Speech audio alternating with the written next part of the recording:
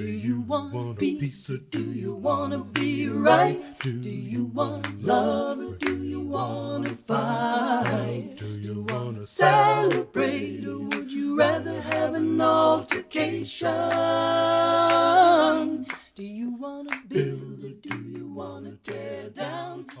And now, Hope, wit and wisdom on race, class, and community survival, brought to you by Talking Across the Lines, the Mountain of Hope organization in Mount Hope, West Virginia, and by the West Virginia Humanities Council. Based on Coalfield memories, the ones that tear you up and the ones that feed your soul. Willie Ben Pritchett, a frequent visitor here on the corner of race and class, recalls his mother with a mix of gratitude and trepidation. Through his early years at home, she eagerly taught him everything she could possibly remember from her own 8th grade education at a segregated school. My mom taught me everything. I mean, she read to me. She taught me all my ABC. She taught me how to count. She taught me everything before I got to school, before I even started school. So when I got to school, I was so much ahead of everybody else because my mother took the time to do this with me. Tragically, though, she suffered from severe alcohol addiction, the demon of alcohol, as he remembers it. Despite the sadness it brought to both of them, she prepared him thoroughly to face an uncertain life with honest, industrious effort and respect for everyone he met. I know she loved me, though. Sometimes she didn't know how to show it because the demon and the alcohol was taking over. But I know she prepared me. She taught me how to cook.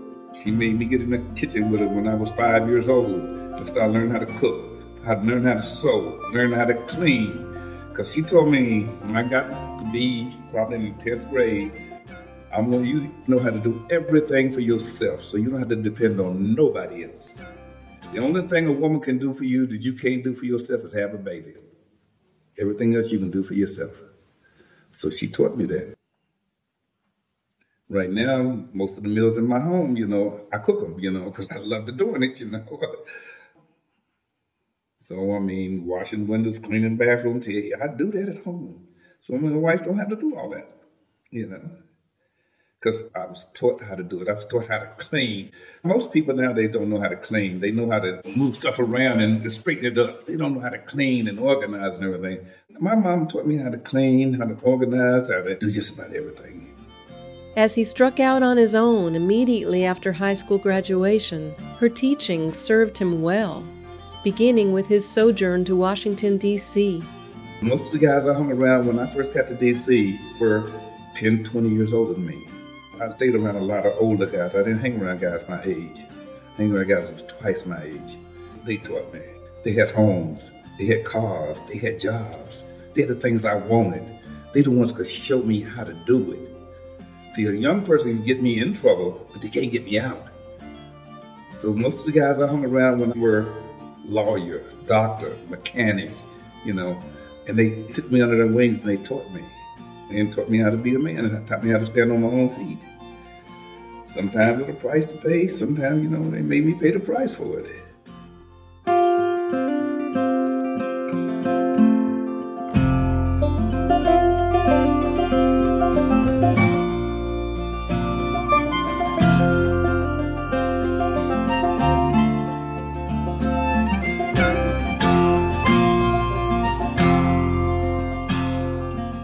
Treat everybody right, and then it's going to come back to you.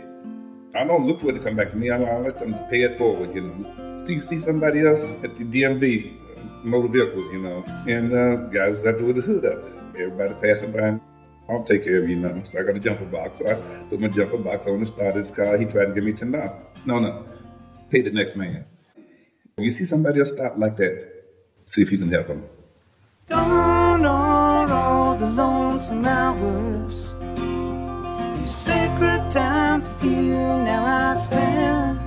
And the rain don't need these flowers, but it falls on love again. You can tell from listening that Ollie Watts Davis takes great pleasure in talking about growing up in her family of 7 children. They had a happy and productive household in the Kessler Hollow section of Mount Hope, in the heart of the West Virginia coal fields. All of the children basked in the love and positive guidance of their mother and grandmother. The nurturance of the two women was infectious among them. Oh, my mother was amazing. Her friends called her Love Me, but her name was Ramona. And she raised us as if we were only children. There were 7 of us, but she raised us according to our own natural aptitude and personality and bent. And we never felt that we need to compare to one another, but we all felt very much loved, nurtured, and secure. Now, my grandmother, I'm her namesake. My grandmother's name was Ollie Wilson. She was also very much in our lives, helping to raise us, helping to nurture us. I mean, she was the one I would go to if I was in trouble. If I had picked blackberries across the street and I wasn't supposed to, and I got stung by a bee, I would go to her house and get all the nurture and the care and the caressing before I had to face the discipline for having disobeyed. But my grandmother was a wonderful lady, had a tremendous business mind. Both my mother and my grandmother did. I remember she had certain maxims she would say. For example, to my brothers, a man ought to have money in his pocket. So my brothers picked blackberries and they sold blackberries. And my brothers had a paper route, She just really wanted them to grow up to be responsible men, able to take care of themselves. And if they had families, to take care of families.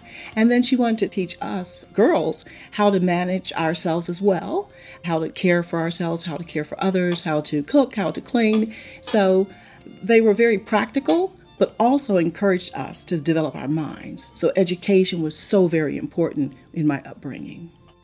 Schooling, as much as you could get, was a given in this family, and they all grew up anticipating higher education.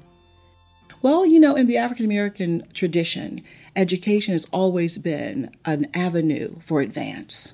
Ollie Watts Davis. Many great scholars and many great teachers came out of West Virginia from the African American community. Education was very important. And so I think that is something that was instilled in me by my parents and my siblings. All of my siblings were good students. One of my sisters went on to college, and then it became the thing that we were going to do. I knew that I was going to college when I graduated high school, not if I was going to college, but where would I go to college? And so that was very important. And I think that given the situation, the limited opportunities for us, it was important that we have a strong education. We could be teachers. My brother went on to become an engineer. We could do things that education could help us to do to fulfill our potential. For Ollie Watts Davis in the 1970s, and for many black families through the years, education was seen as vital to getting out and improving your lot. You had to be not just as good as, but better at your profession in order to excel in a white world.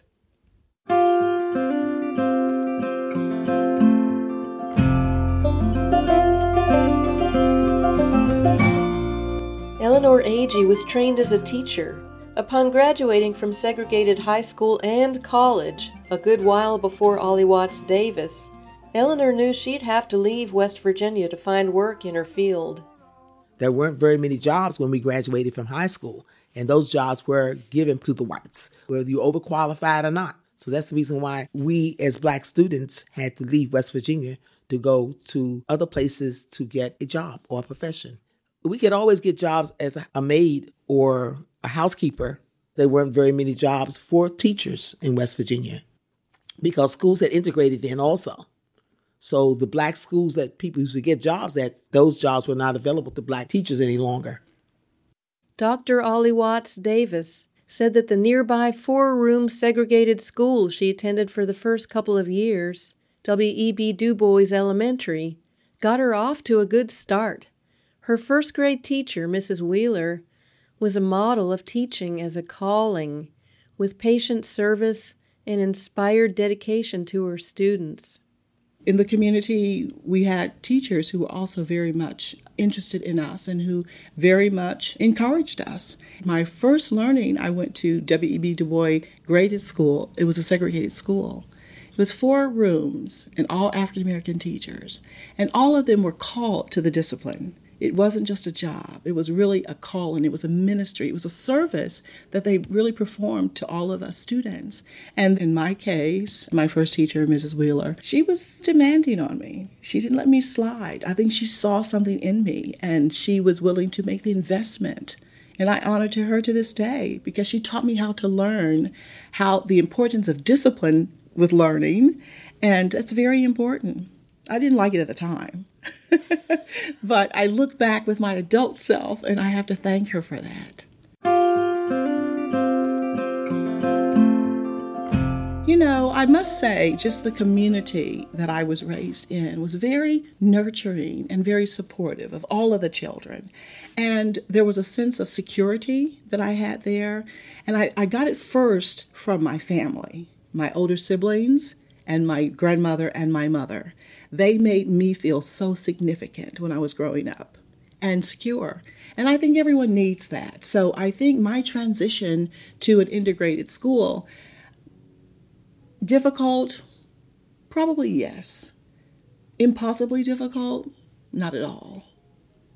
And I say that because I had older siblings, an older brother, a Matthew, who basically was my first teacher. I mean, he taught me how to read and write before I went even to elementary school.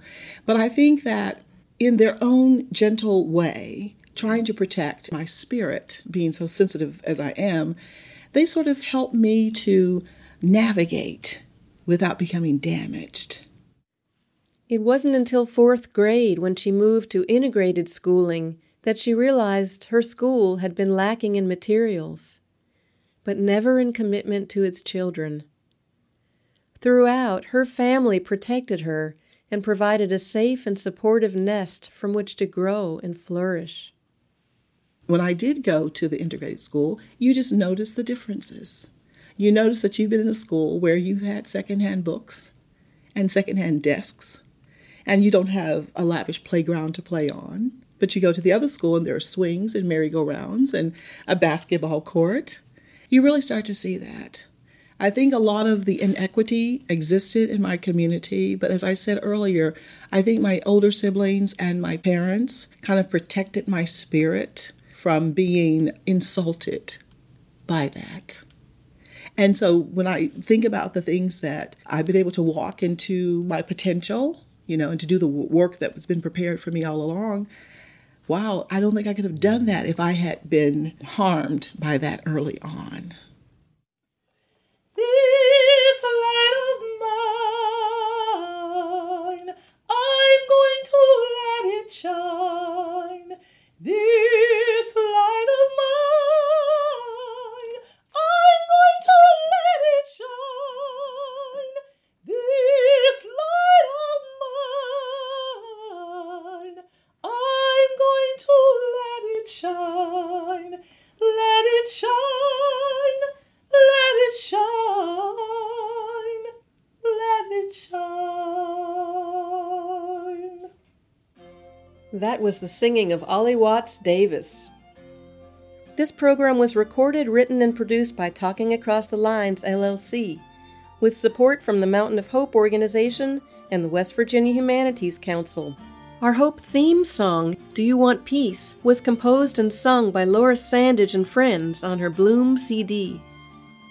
Additional music was performed by Ollie Watts Davis, and original guitar and violin music by Dan Frechette and Laurel Thompson at danandlaurel.ca and laurelthompson.com.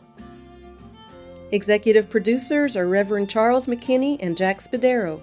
This project is presented with financial assistance from the West Virginia Humanities Council, a state affiliate of the National Endowment for the Humanities. Any views, findings, conclusions, or recommendations do not necessarily represent those of the West Virginia Humanities Council or the National Endowment for the Humanities. For Hope, I'm Carrie Klein.